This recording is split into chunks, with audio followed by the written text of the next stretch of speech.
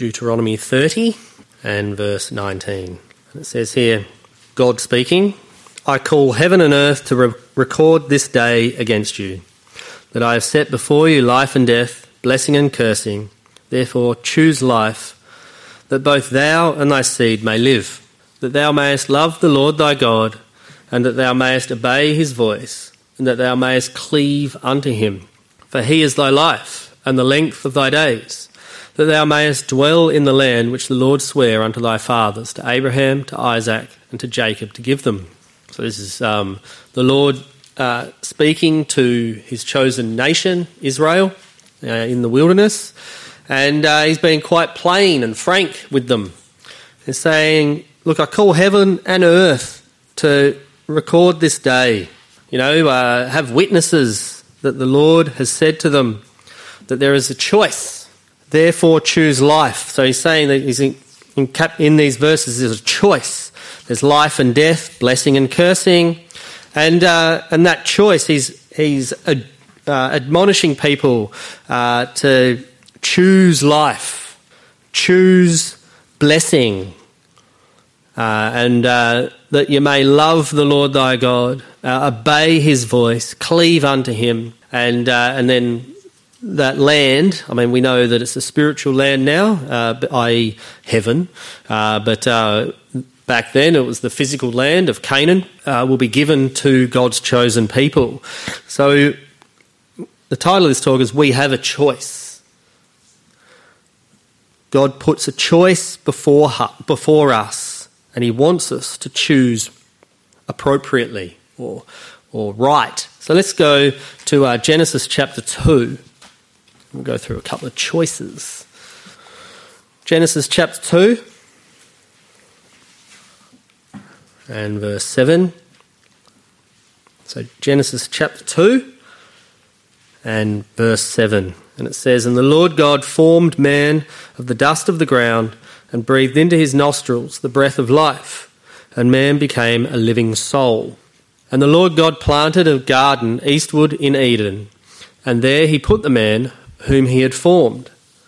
And out of the ground made the Lord God to grow every tree that is pleasant to the sight and good for food, the tree of life also in the midst of the garden, and the tree of knowledge of good and evil. Then go down to verse 15. And the Lord God took the man and put him into the garden of Eden to dress it and to keep it, or to look after it. And the Lord God commanded the man, saying, Of every tree of the garden thou mayest freely eat, but of the tree of the knowledge of good and evil thou shalt not eat of it, for in the day that thou eatest thereof thou shalt surely die. We know the story, and it clearly says that the Lord allowed many plants to grow in the Garden of Eden that came out of the ground, and including in that list of plants was the tree of life and also the tree of knowledge of good and evil. So out of all the trees and plants in this Garden of Eden, there was only one that the Lord asked mankind not to eat of, and that was the knowledge of good and evil. So they had free access to the tree of life, and we understand that we look forward to taking part of the spiritual tree of life, where we die no more. And this was what the Lord had asked man, turns out it's Adam, to do, to follow his commandments. And so Adam had a choice of whether to follow it or not. And then Eve was formed as well, because the Lord could see that he needed a helpmeet. In chapter 3 and verse 1, it says, Now the serpent was more subtle than any beast of the field which the Lord God had made. And he said unto the woman, Yea, hath God said, Ye shall not eat of every tree of the garden? And the woman said unto the serpent, We may eat of the fruit of the trees of the garden, but of the fruit of the tree which is in the midst of the garden, God hath said, Ye shall not eat it, neither shall ye touch it, lest ye die. And the serpent said unto the woman, Ye shall not surely die. For God doth know that in the day ye eat thereof, then your eyes shall be opened, and ye shall be as gods, knowing good and evil. And when the woman saw that the tree was good for food, and that it was pleasant to the eyes, and a tree to be desired to make one wise. She took of the fruit thereof and did eat, and gave also unto her husband with her, and he did eat. And the eyes of them both were opened, and they knew that they were naked, and they sewed fig leaves together and made themselves aprons. So what was presented to Adam and Eve was this choice to follow God or not, follow life or death, follow blessing or cursing. And God clearly said that if you eat of the fruit of the tree of knowledge of good and evil, you shall surely die. That's what God said.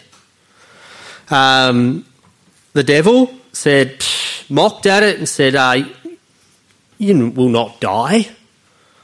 And even after they ate the fruit, they were still alive, weren't they, Adam and Eve? I mean, you can see, read on that Adam lived for 950 years. He still lived after that. But they chose death. They chose a life away from God. And as a consequence of Adam and Eve's decision, we live it today. Mankind have chosen to continue to follow the advice of the devil and reject the advice of God. And so, in a way, God's in the background of this world in a kind of way, whereas the devil has, it says he goes about as a roaring lion. He's here. Like, people choose to follow the advice of the world and reject the advice of God. And so this death that was chosen is not the immediate die thing. We know that. It's a life that leads to the grave, away from God. And so we have a choice to choose life or death. And mankind often choose the death option. Go to chapter 4. Another choice. Genesis chapter 4 and verse 1. And Adam knew Eve his wife, and she conceived and bare Cain, and said, I have gotten a man from the Lord. And she again bare his brother Abel, and Abel was a keeper of sheep, but Cain was a tiller of the ground. And in process of time it came to pass that Cain brought of the fruit of the ground an offering unto the Lord. And Abel, he also brought of the firstlings of his flock, and of the fat thereof. And the Lord had respect unto Abel and to his offering. But unto Cain and to his offering he had not respect. And Cain was very wroth, and his countenance fell. And the Lord said unto Cain, Why art thou wroth? And why is thy countenance fallen? If thou doest well, shalt thou not be accepted? And if thou doest not well, sin lieth at the door, and unto thee shall be his desire, and thou shalt rule over him. And Cain talked with Abel his brother, and it came to pass, when they were in the field, that Cain rose up against Abel his brother and slew him. So it's like Cain was given a bit of a warning from the Lord. They say, look, the Lord was saying, if you do well, won't it be accepted? You have a choice, Cain. You can go down the path of offering something that's acceptable to the Lord, as his brother Abel did, or not. You have a choice. And so Cain chose to murder his brother. That's where it went. That's where the sin went. But we understand that if he didn't go down that path, if he went down the path to learn what was the acceptable offering, that would have been acceptable of the Lord. So the Lord still gave Cain this choice. And we today have that choice also. Go to 2 Peter chapter 2, just one verse here, because the next part in history where there were choices was with Noah. And it turns out, I think this verse explains a fair bit more about what was going on at the time. 2 Peter chapter 2 and verse 5. We know the story of Noah and the flood, but here it says in 2 Peter chapter 2 and verse 5, it says, "And spared not the old world, but saved Noah the eighth person, a preacher of righteousness, bringing in the flood upon the world of the ungodly." So even with Noah, you read the Old Testament account and it says that, excuse me, the earth was filled with violence and the Lord repented, creating mankind, and he decided to wipe them out with a flood. But it says that Noah found grace in his eyes and his family as well, the eight people that's referenced here. And it was about 100 years that he was building the ark. Now, through that 100 years, based on what this verse says, all the people on the earth still were given a choice. Throughout that whole time, it says that Noah was a preacher of righteousness. So he was there witnessing to all these people, letting them know about this choice. That if they turned and jumped on the ark and followed the Lord, they also would have been saved. But we know from the story that it was only the 8 people that jumped on that ark. But that choice was still there. Back to Psalm 73. Psalm 73 and verse 1. Psalm chapter 73.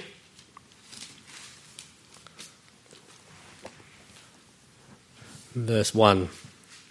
It says, "Truly God is good to Israel, even to such as are of a clean heart," or a pure heart. "But as for me, my feet were almost gone." My feet were almost gone, almost fell away. But my steps had well nigh slipped. For I was envious at the foolish when I saw the prosperity of the wicked. For there are no bands in their death, but their strength is firm. They are not in trouble as other men, neither are they plagued like other men. Therefore pride compasseth them about as a chain. Violence covereth them as a garment. Their eyes stand out with fatness. They have more than heart could wish. They are corrupt and speak wickedly concerning oppression. They speak loftily. They set their mouth against the heavens, and their tongue walketh through the earth. Therefore his people return hither, and waters of a full cup are wrung out to them. And they say, how doth God know? And is there knowledge in the Most High? A knowledge of what they're up to. Behold, these are the ungodly, who prosper in the world. They increase in riches.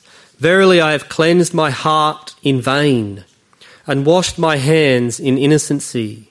For all the day long have I been plagued and chastened every morning. If I say, I'll speak thus, behold, I should offend against the generation of thy children. When I thought to know this, it was too painful for me. And we'll just stop there. So it's quite an introduction to this psalm. And this person, like it says, it's a psalm of Asaph, was envious of the prosperity of others around them. These people that have no regard for God, they appear to be blessed. They have riches. They don't care. They can do whatever they want. They're happy. They've got friends, all these sorts of things. And envying that kind of lifestyle. As it says at the start, my feet were almost gone. My steps had well nigh slipped as a result of looking at that lifestyle and thinking, well, why have I like the kind of attitude of, well, I've given up all those things, why am I chastened, and why am I leading a life that appears so different, or with not so much in it? Well, you can kind of understand that as we live in this world today. And even just to add to that aspect, I was speaking to an economist recently, and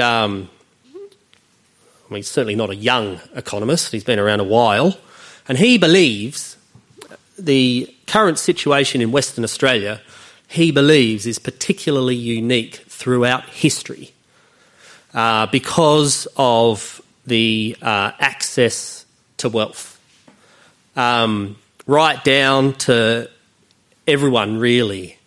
And just think about it. Think about it, how here in Western Australia there is much wealth around. People can aspire to get a car early on. You know, once upon a time, with Rod and Glennis's era, you wouldn't get a car as soon as you got a licence, would you? Your car would be well off, you'd save up. Now, bang, licence, I want a car. A house as well. Like, once upon a time, it was a staged process. You know, you have this little place and then you jump up to the next big one and then you just a long process stage thing.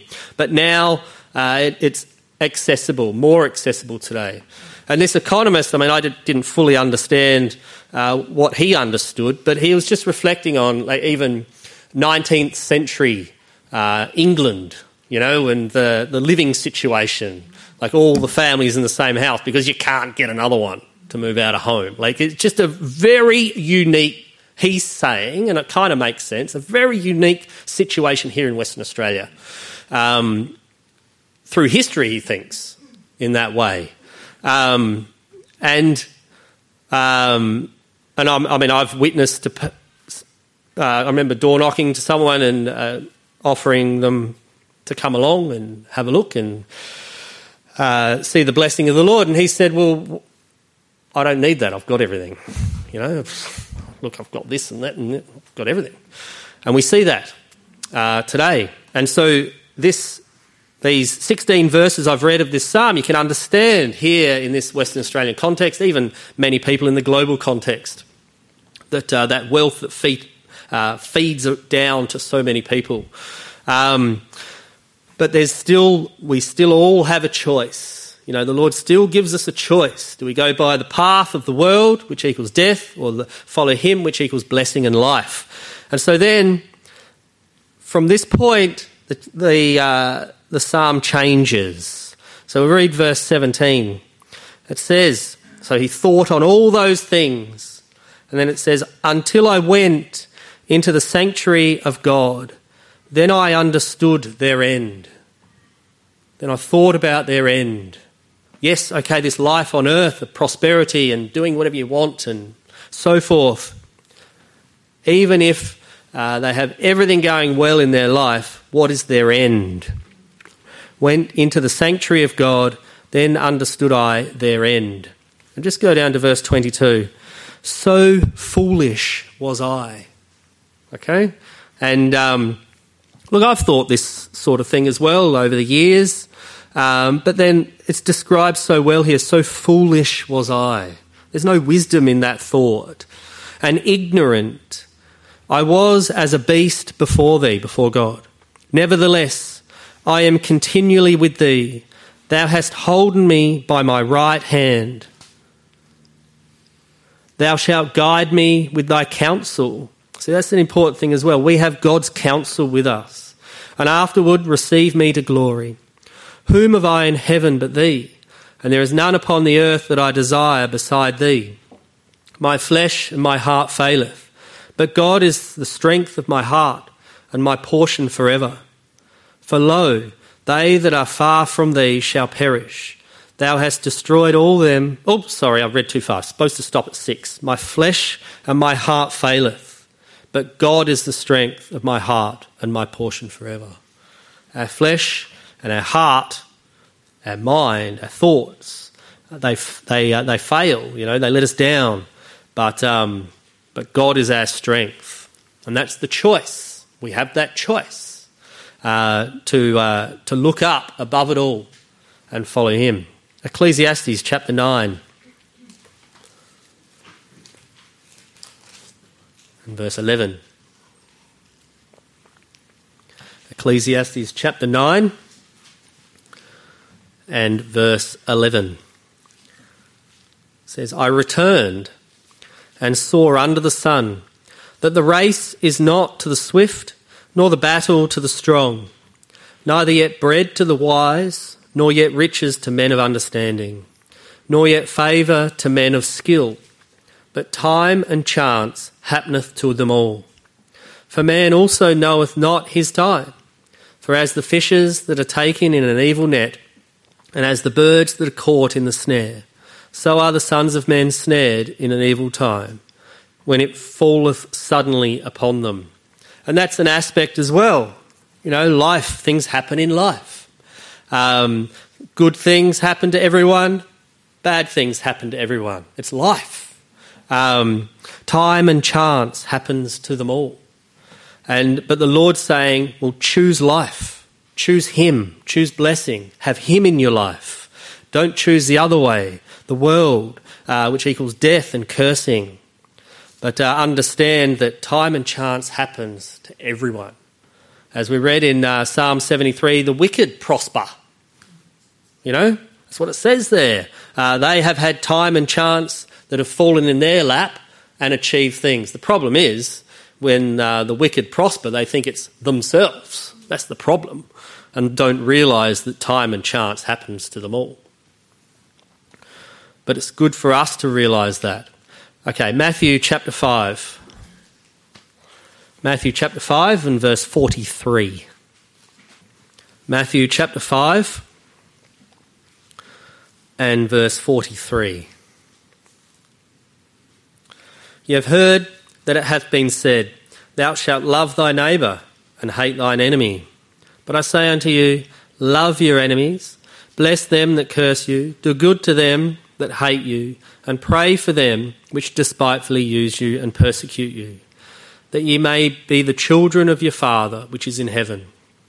For he maketh his sun to rise on the evil and on the good, and sendeth rain on the just and on the unjust. For if you love them which love you, what reward have ye? Do not even the publicans the same? And if you salute your brethren only, what do ye more than others? Do not even the publicans so? Be ye therefore perfect, even as your Father which is in heaven is perfect. And that's the scripture that says, be perfect, or aspire to it, with the guidance that's written in the scriptures. And so this advice is contrary to natural advice. It's different.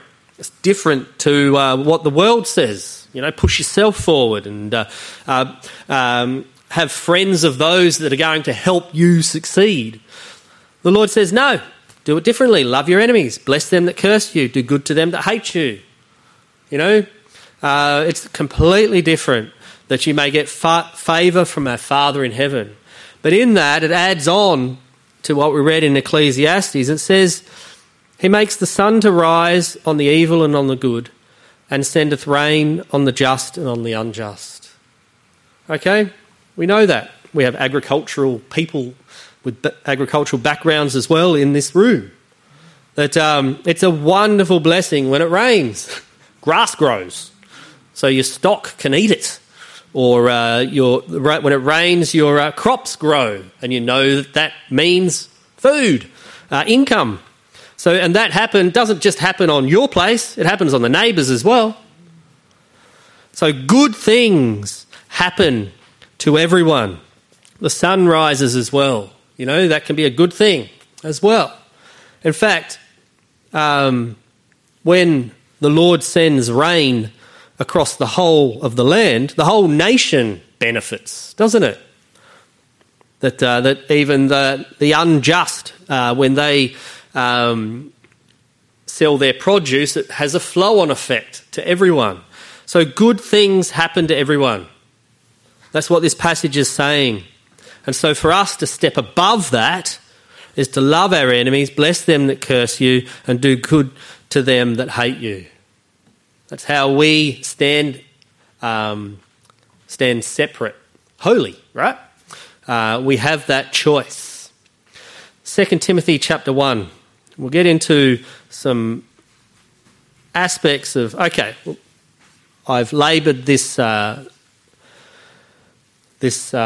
of thought that we have a choice and good things happen to everyone, and you see the prosperity of those around us, and sometimes it feels like we're giving up a life of following that pathway. It seems that way.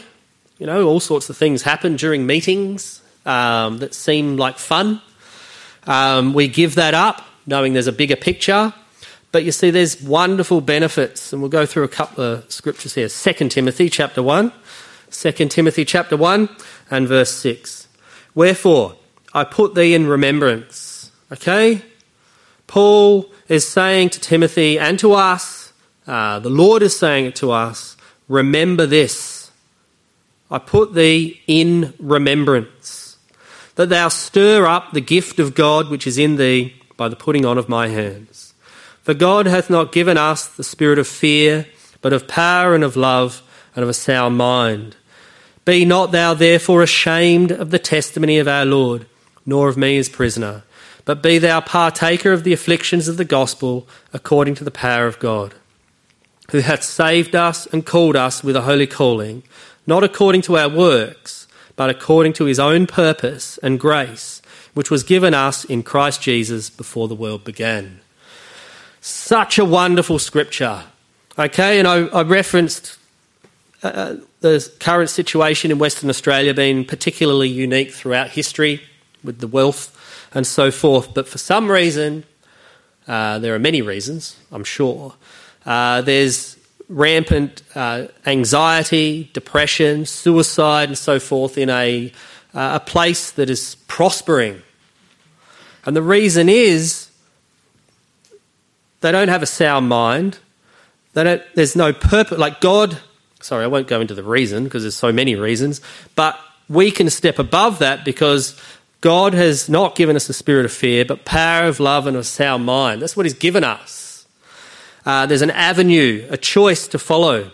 But also what's important, in verse 9, it says he's called us according to his purpose, right? There is a purpose to our life. God cares for us. He needs us. He sent his son to die, right? He invested so fully for the Holy Spirit to be poured out and to dwell within a people. Such an investment that he would want a return. And so he has called us for a purpose. And if we're called according to a purpose, there's a reason to get up. There's a reason to walk through the house and out the front door. There's a reason to do this. And look, we've all been through really low times. I mean, I've been through really low times personally where I didn't feel like getting out of the house. But there was something I needed to do. And that purpose is what drives us. And the Lord's given us that purpose. And we have this holy calling. We're separate. And we're being called by his wonderful grace, where we can remember that what Jesus did and went through was for us personally. We'll remember that when we with the communion service, which is so important.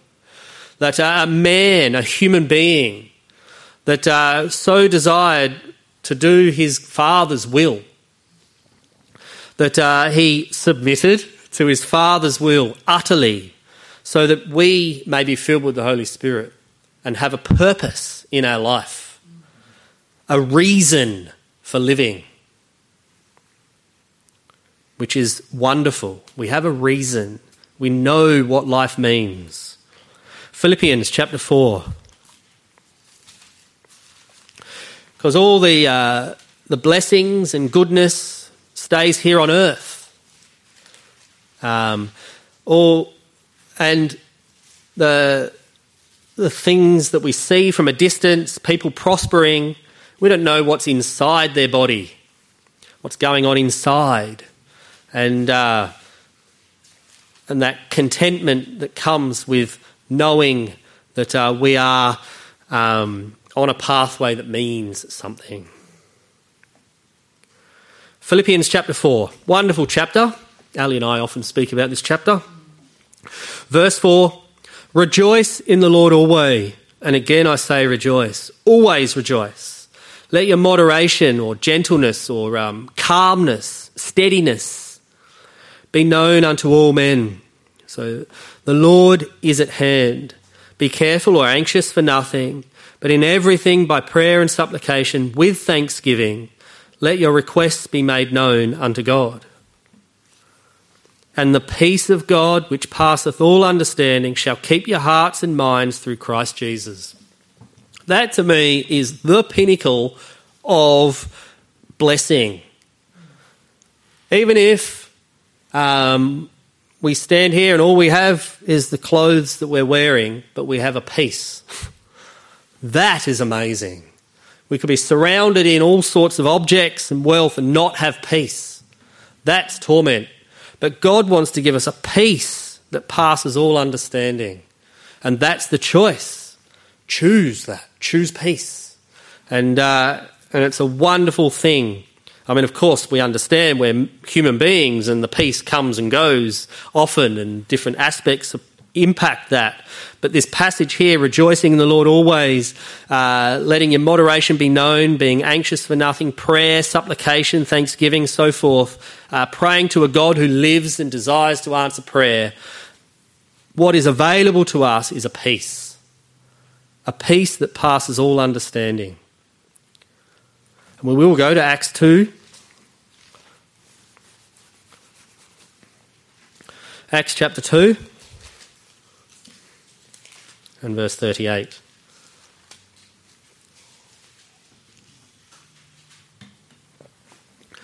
Acts chapter 2 and verse 38. We know this verse well and for a very good reason. Then Peter said unto them, Repent and be baptized, every one of you, in the name of Jesus Christ, for the remission of sins, and you shall receive the gift of the Holy Ghost. For the promise is unto you, and to your children, to all that are afar off, even as many as the Lord our God shall call, right? Call for his purpose. And with many other words he testify and exhort, saying, Save yourselves from this untoward generation. You have a choice. Praise the Lord. Back then, when we were given a choice, we did go through and be baptized. We did pray for the Holy Spirit. We were given that choice. And the Lord gave us that Holy Spirit. We spoke in tongues. And so save ourselves from this untoward generation. We don't belong in this untoward generation. We belong on the pathway to life. That's where we belong. And we'll finish up on 1 Peter chapter 3. 1 Peter chapter 3 and verse 20. 1 Peter chapter 3.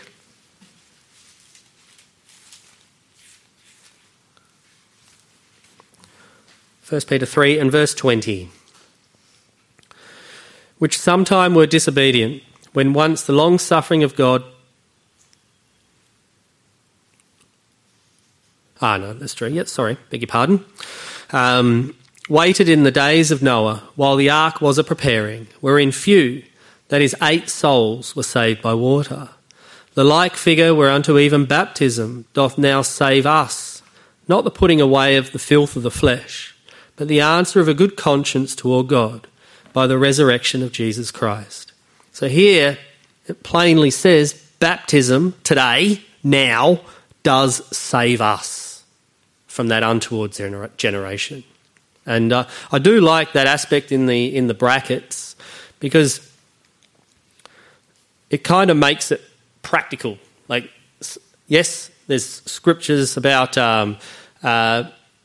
baptism of the righteousness, forgiveness of sins and so forth, and being saved from this untoward generation. But in the brackets it says, look, it's not the putting away of the filth of the flesh. We still drag this tabernacle through life. We'll still have it with us, okay? Just like Adam and Eve, they still had it. But the answer of a good conscience toward God. God said, hey, you have a choice. And then that good conscience toward God, we chose to be baptized. God said to do it, so we did it. And that is a submission to his ways, his higher ways than ours. And so that's what we've done.